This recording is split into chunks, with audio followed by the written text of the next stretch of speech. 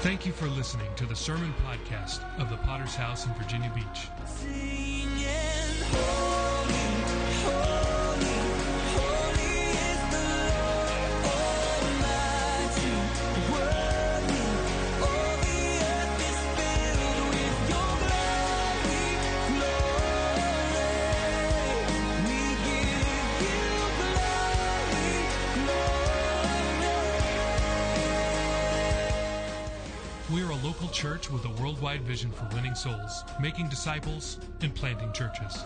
We're a Pentecostal church affiliated with the Christian Fellowship Ministries. We hope you enjoy today's sermon. Ezra chapter 1. If you have your Bibles, turn there with me. There are many things that stir the human soul. Many people are moved by political causes. Many people are moved by dreams of riches. Many people take up causes of civil rights. They are very valid. Freedom from slavery, the deliverance of those from slavery. All of these things are capable of moving the human soul. People have a cause. But in the Bible, it's very interesting to me. I was triggered on the prospect of God's statements about stirring the human heart and the human soul. Because in the Bible, it relates very clearly that when this happens, it accomplishes something far beyond just the changing of history and the changing of circumstances and the changing of society's laws.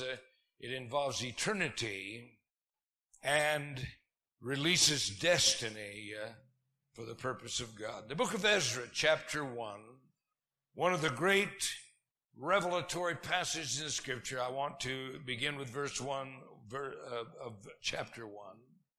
Now in the first year of Cyrus, king of Persia, that the word of the Lord by the mouth of Jeremiah might be fulfilled, the Lord stirred up the spirit of Cyrus, king of Persia, so that he made a proclamation throughout all his kingdom and also put it in writing.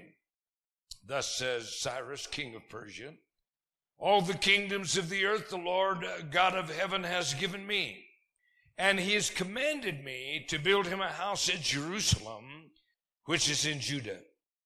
Who is among you of all his people? May his God be with him, and let him go up to Jerusalem, which is in Judah, and build the house of the Lord God of Israel. He is God, which is in Jerusalem. And whoever is left in any place where he dwells, let the men of the place help him with silver and gold, with goods and livestock, besides the freewill offerings of the house of God, which is in Jerusalem. Then the heads of the fathers' houses of Judah and Benjamin, and the priests and the Levites, and all whose spirits God had moved, arose to go up and build the house of the Lord, which is in Jerusalem. And all those who were around them encouraged them with articles of silver and gold, with goods and livestock, and with precious things, besides all that was willingly offered. I want to talk to you tonight for a few minutes about divine stirrings. In the Bible, there are sovereign stirrings that are documented for our benefit. God has a purpose. And it is very interesting that in the book of Genesis, when it says that darkness was upon the face of the deep, that the Spirit of God moved upon the face of the waters. And the Bible, as I preached earlier in the week, documents for us that God said that he has a purpose, and he states some 9 times from the foundation of the world, he has an agenda towards which he is moving. Acts chapter 15, verse 18 says, known to God from eternity are all his works. We are those who believe what the Bible reveals. Can you say amen? There are people who are called deists. Deism is a religion, a religious philosophy that says God created the world, but he does not intervene in the affairs of life. But in the book that I hold in my hand, we have the record again and again of the Holy Spirit of God moving upon men. And here is a classic example I want to look at with you. What we see here is the underlying work of God. This is phenomenal. And in Ezra chapter 1, verse 1, now in the first year of Cyrus, king of Persia, that the word of the Lord might be fulfilled by the word of Jeremiah, the Lord stirred up the spirit of Cyrus, king of Persia, and he made a proclamation and put it in writing.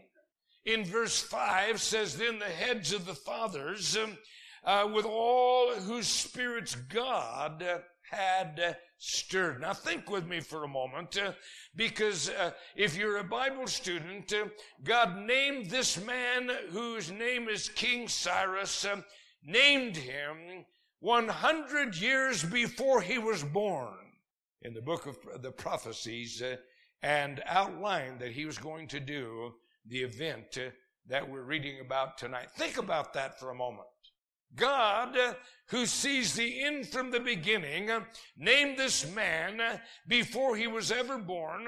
This has a mind-boggling contemplation, because here we are seeing individual human beings that are sovereignly moved by God for his own purpose and for his own agenda. In Judges 13, verse 25, we see the history of a man named Samson. And the Bible says the Spirit of the Lord began to move upon him at Mahane, or the camp of Dan between Zorah and Eshtaol. Now think about that for a moment, because here is a human being, and beyond any kind of events or preparation or any kind of agenda that they have, God sovereignly begins to move and move towards his purpose to accomplish his purpose. The whole history of the Bible is God of his own volition stirring human beings. We have a man named Paul, known formerly as Saul. He's on the road to Damascus. And as he's there, he later says in his testimony, I thought to do many things against the name of Jesus Christ. But here we have, and the Bible says that this man is being confronted. God is confronting this man in his ambitions, in his purposes, in his ideas, in his personal agenda, in his actions, and he's being confronted concerning that. And God later, or Jesus says to him as he confronts him, why do you kick against the pricks or the goads? Now, to this generation, they don't have the slightest clue what that means, because you've never seen a horse or a team in harness pulling a wagon. You were born with Volkswagens on your mind. I have actually seen horses in yoke in a team as they were slapped by the reins to get them to move. I've seen them kick back up. Well, what they did in Bible days is they had a sharp stick, and what they would do when the animal was stubborn, and most animals are stubborn at one point or the other, is they would stick them with the goad and they would kick. And so Paul is here, and God's got him in his crosshairs. And he's about to bring him to grips with the circumstances of life, knocks him off his donkey. He's laying on the ground and says, why are you kicking against the goads or the sharp stick? Who are you, Lord? You see, God has the ability to sovereignly confront human beings. And here in the scripture, we have a wonderful example of that. A man named Cyrus, named 100 years before he was born by the prophet of God. Here God is stirring up this pagan heathen king and causing him to be moved towards his purposes. Haggai relates the work of God in Haggai 1:14, says, so the Lord stirred up the spirit of Zerubbabel, the son of Shealtiel, and he says the high priest and the spirit of all the remnant of the people, and they came and worked in the house of the Lord their God. You see, the Bible's filled with this imagery. We have Nebuchadnezzar. You know the story. Nebuchadnezzar's a king. He's quite proud of all of his accomplishments. And as he's walking one day upon the wall, and he's looking over this great Babylon, which he says, my hands have created, God speaks to him in Daniel 4, verse 32 says, they'll make you eat grass like oxen, and 7 times shall pass over you until you know that the Most High rules in the kingdom of men, and he gives it to whomsoever he chooses. That very hour, the word was fulfilled concerning Nebuchadnezzar. He fell down on all fours, and for 7 years he's eating grass, because God has the ability to sovereignly move upon human beings, and here we see him stirring a man by the Spirit. From the placing of Joseph down in Egypt to preserve the godly seed, to the call of Jeremiah. Before he was ever born, he was called and ordained as a prophet of God. God was moving sovereignly upon human beings to accomplish his purpose. Now think with me for a moment, will you, about the tremendous need that there is for God stirring human beings for the kingdom. See, this is the age of apathy. This is the age of the so what. This is the age of who cares? And if we're not very careful, we begin to enter into, even in the religious world, we can begin to enter into that, well, so what? That doesn't involve me. I was reading a book recently, and it reminded me of the story that was made world famous of Kitty Genovese. This is a woman on the streets of New York City who, within the space of 1/2 hour, was attacked 3 times on the streets of New York in full public view, observed by no less than 38 tenants and passers-by that observed this woman. No one came to her defense. No one called the police to help her. All were there simply looking on, and this is one of the great phenomenons of human history in America, as this woman paid with her life, as no one could be stirred to intervene in this affair. As they examined this and said, why did these 38 people see this? No one did anything, and they analyzed it and said the problem is it is a bystander problem, or a bystander syndrome. Now, what we're dealing with as we come to the call of God and the stirring of God is the measure of our hearts tonight. Here in this text, we have the question asked, who is there among all his people? Nehemiah 1, 3, and 4 says, and they said to me, the survivors are left from the captivity in the province, are there in great distress and reproach. The wall of Jerusalem is broken down, and the gates are burned with fire. And so it was, when I heard these words, that I sat down and wept and mourned for many days. I was fasting, praying before the God of heaven. So here we have now a desperate need to be moved for kingdom purposes. And the Bible says Nehemiah heard the condition of the temple in Jerusalem. This is the testimony of God. This is the manifested place upon earth that God has chosen to place his name. He hears of the ruin.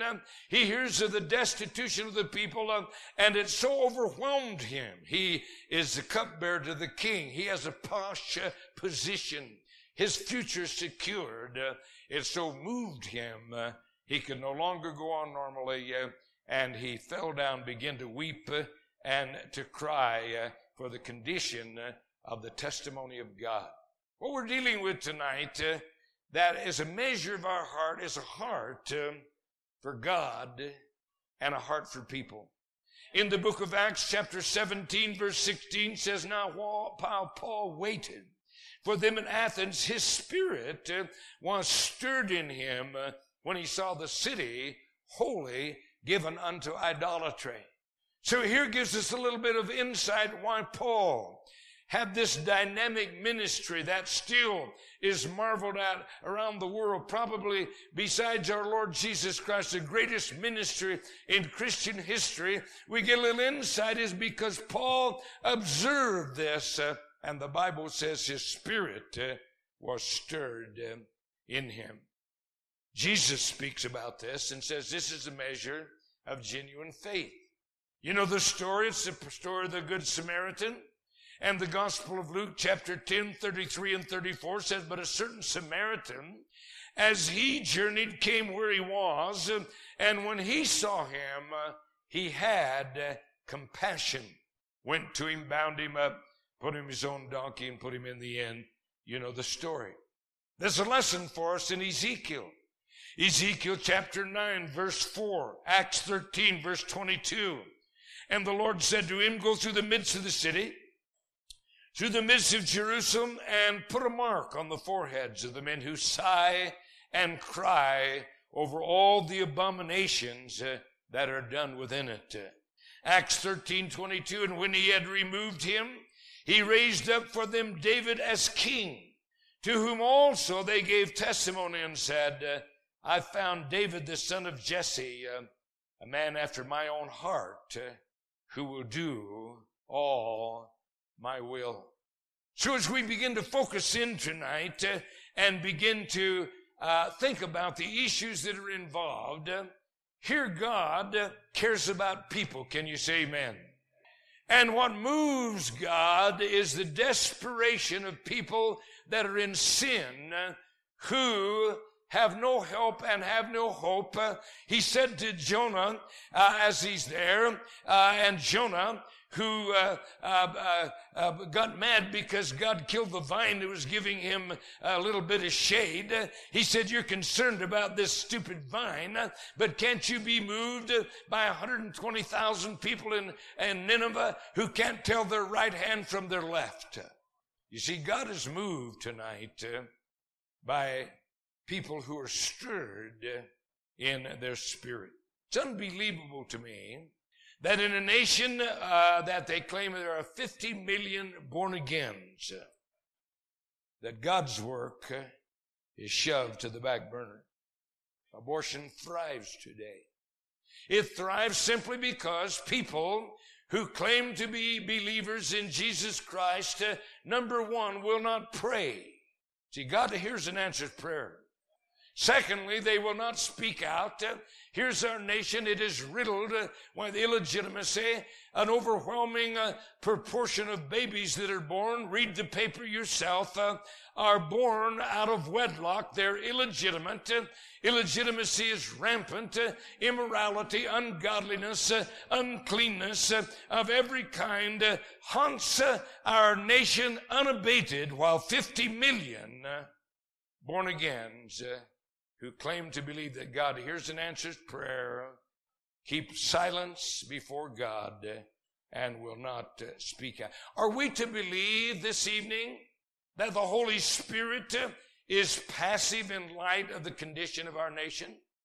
Are we to believe that God, no longer God who looked upon the earth that was without form and void, and darkness was upon the face of the deep, and the Spirit of God moved upon the face of the waters and began to bring out the creative glory of God? Are we to believe that that same Holy Spirit, simply standing by, has nothing to say to 50 million born-again believers about the condition of our nation?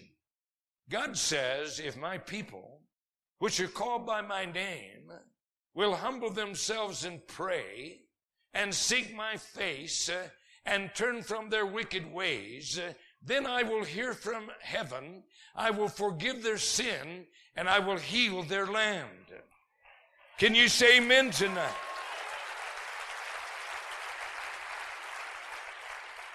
So then this brings us to the conclusion that something's astray here in America.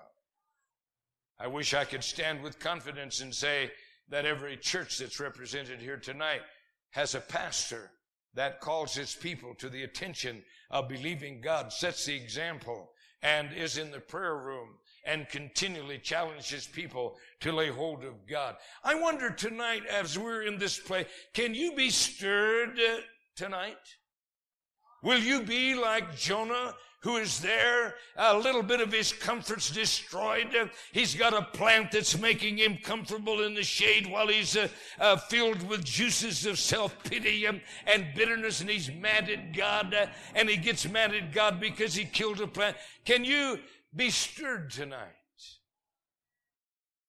about a world, about a city, about a community that God would bring some kind of solution for their sin? I want to talk to you about the personal engagement here. The difficulty we have in the Christian world is the era of Calvinism. And this goes under various kinds of disguises. But literally what it means is that God will do what he wants to do, and he is moving towards that regardless of what we do. It doesn't really matter.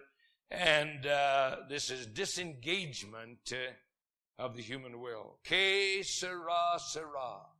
Whatever will be, will be. Well, that song was not written by the Holy Spirit. We have Islam that is on a march of world domination. Islam has a phrase, inshallah. God wills. This will disguise anything from murderous terrorists to an inactive participation in life. And so tonight, as you and I are sitting in this building, our theological view must be in line and must be based on divine revelation as it's written in the Bible. Paul prays for the Ephesian church, and he says, I pray that you may have the spirit of wisdom and revelation in the knowledge of God. I constantly take Bible classes deliberately to try to reveal various facets of God's nature, working and being, and statements as they are in the Bible. Can you say amen? Because any theology that we have that is not based upon the Bible will not do the work of God. And we are responsible tonight, as we're sitting here, to engage the Holy Spirit working on a personal level. Yes, God is sovereign. His history reveals that he moves towards a sovereign agenda. Yes, God powerfully is at work in the earth, but the Bible says that we are responsible personally to engage the Holy Spirit on a personal level towards the work of God. Here in this text that we read is a response to the Holy Spirit personally. Listen to the book of Ezra, chapter 1, verse 3 and verse 6. Who is among you of all his people? May his God be with him, and let him go up to Jerusalem, which is in Judah, and build the house of the Lord God of Israel. He is God, which is in Jerusalem. This is a pagan king. Move with me tonight. Think about the fantastic statements that is there. This is a pagan king, but he has been impacted by the people of God.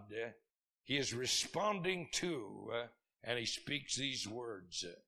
And all those who are around them encourage them with articles of silver and gold, with goods and livestock, with precious things, besides all that was willingly offered.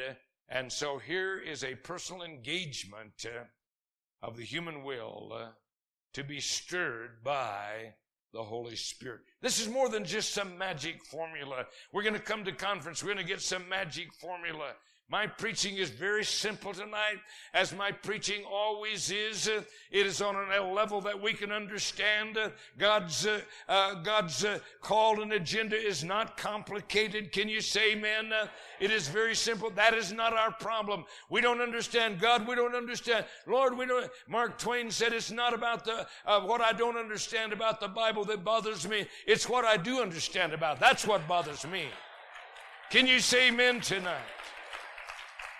Listen to Ezra chapter 1 and verse 4. As the Holy Spirit says, and whoever is left in any place where he dwells, let the men of his place help him with silver and gold, with goods and livestock, besides the freewill offerings for the house of God, which is in Jerusalem. Listen tonight to this quote. This is a profound statement by a poet. We cannot kindle when we will the fire that in the heart resides. The Spirit bloweth and is still, in mystery our soul abides. But tasks and hours of insight willed can be through hours of gloom fulfilled. We cannot kindle when we will. No, we cannot kindle when we will, but there is a dimension where we can engage the Holy Spirit, and the Holy Spirit will move us into that purpose that God is giving on planet Earth. Paul gives a profound lesson for us tonight. He writes to a young pastor. His name is Timothy. Timothy is pastoring a powerful church in Ephesus. And this young man was called by God, by Paul's own ministry. He's entrusted with the most glorious trust in time or eternity, which is to preach the gospel of Jesus Christ and to pastor a church toward the purposes of God. And this is the most glorious privilege on planet Earth. And Paul writes to this young man, listen to these words, hear it tonight. 2 Timothy chapter 1 verse 6. Therefore, I remind you to stir up the gift of God which is in you through the laying on of my hands. Now here's the Apostle Paul. He's writing to a man who is the pastor of a powerful church. This young man's name is Timothy. He has a responsibility, but apparently he had began to turn aside. We don't know whether this is through laziness, whether this was through diversion problems, maybe materialism, but he's grown cold in his soul. And Paul says to him, I want to remind you to stir up or to rekindle the Holy Spirit of God, which came in you when I laid hands upon you. Now, most of you, again, have no idea what I'm talking about because you've never seen a fire in a fireplace or a stove. You have gas logs. All you have to do is turn it on, throw a match in. But anyone who is knowledgeable and is older, they know when we used to cook with and heat with wood stoves, we used to have wood fireplaces, and wood, if left to itself, will finally begin to die out because it lacks oxygen. And this is why they have what's called pokers or grates, and you either shake the grate or poke it with a poker, and you stir it up, and oxygen and it begins to burn brightly again. This is exactly the imagery that Paul writes to this young man, Timothy, and says, Timothy, for God's sake, don't neglect this gift that is in you. I want you to stir up this gift. God is moving upon you. God is depending upon you for that congregation. God wants to help you, Timothy.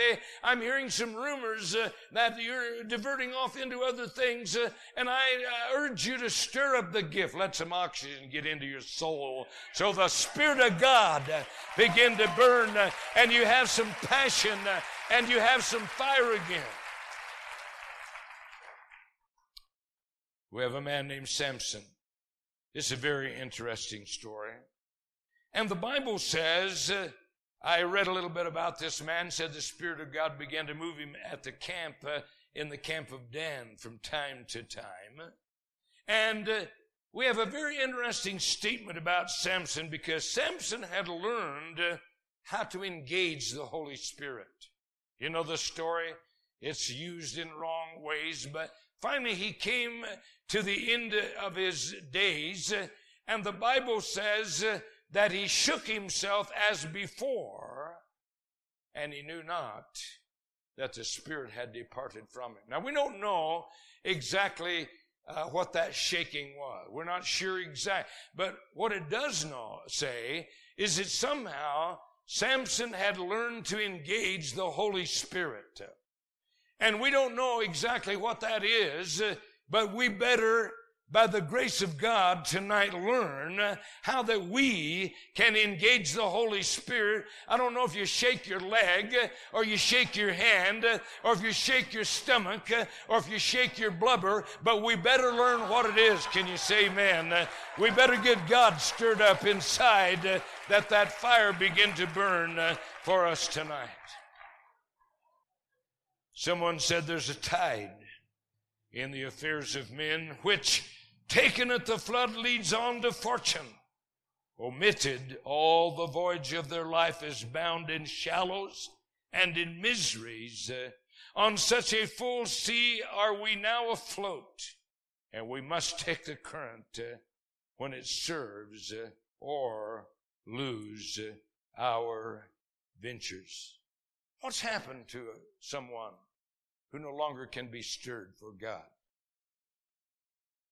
What has transpired in their experience with God when the Spirit of God no longer can stir them? Can we think about Eli?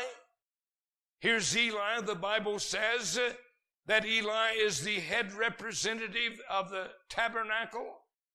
And the Bible says that he has so lost the ability that he no longer can be spoken to. His sons are openly fornicating. His sons are openly stealing the offerings of God that are given in worship.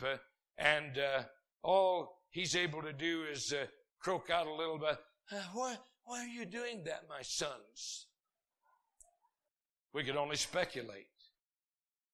But what happens to a man who can no longer be stirred by God? You know the sad story of Eli? The final chapter is he's sitting on a fence and he hears that the ark of God has been taken, and the Bible says that he is very heavy. In other words, he's a fat, obese slob. He's been up to the Golden Corral too many times around. He hears the news and it falls off and breaks his neck. What a horror. Think about that. He must have been stirred by God at one time. He must have had something in his character, because here he is. He's the high priest of God. What happens to a man when he no longer is able to be stirred by God? Listen to this ad that I clipped out from the Prescott Courier. Now, the Prescott Courier is just under a world organ of renowned news. Listen to this ad in our Prescott Courier. The one prophesied by all the major world religions will soon be seen by everyone. He will not endorse any particular religion over any other, nor will he send anyone to hell. He will inspire mankind to see itself as one huge family and to rebuild the world based upon the principles of sharing, justice, brotherhood, and love. Read all about it, and free literature, and it's even on a website. You know who that is? That's the Antichrist, my friend. That's the spirit of the Antichrist. See, this paper wouldn't take my ad wiping Israel off the map. It was too controversial. And God knows we can't have anything controversial in the age in which we live, because we might offend someone. But they can print an ad from the Antichrist. No problem whatever. Someone gave me an article which was astonishing to me. Actual, true story. A woman who had been carrying a dead baby for 27 years. Think about that for a moment. In her body, She once had a child that kicked and wiggled and had life, but had died. She carries this dead child in her body for 27 years. Is that a picture of your church, Pastor? We don't know the circumstances. We're not knowledgeable about what transpired. But what a tragic picture, even of individuals who no longer can be stirred by God. Paul's heart agonized. And he said, my little children, of whence I agonize again until Christ be formed in you again. Stirred by the Spirit of God. Divine stirring. Can you tonight, as you're sitting in this building, been a wonderful, wonderful conference. God has powerfully moved. I want to ask you this question. I want you to be confronted by that point blank. Can you still be stirred by the Spirit of God? The scripture says you'll seek me and you'll find me when you search for me with all of your heart. I want every head bowed, every eye closed, no one moving around the next several moments. Divine stirrings. We thank you again for listening. Do you want to receive updates from our church in your inbox? Make sure to sign up at our website, vbph.org. If this message has been a blessing to you, would you consider supporting our ministry with a generous donation? Please visit our website at vbph.org and scroll down to find the Give button at the bottom of the page. We would be so grateful for your support. Until next time, love God and love people.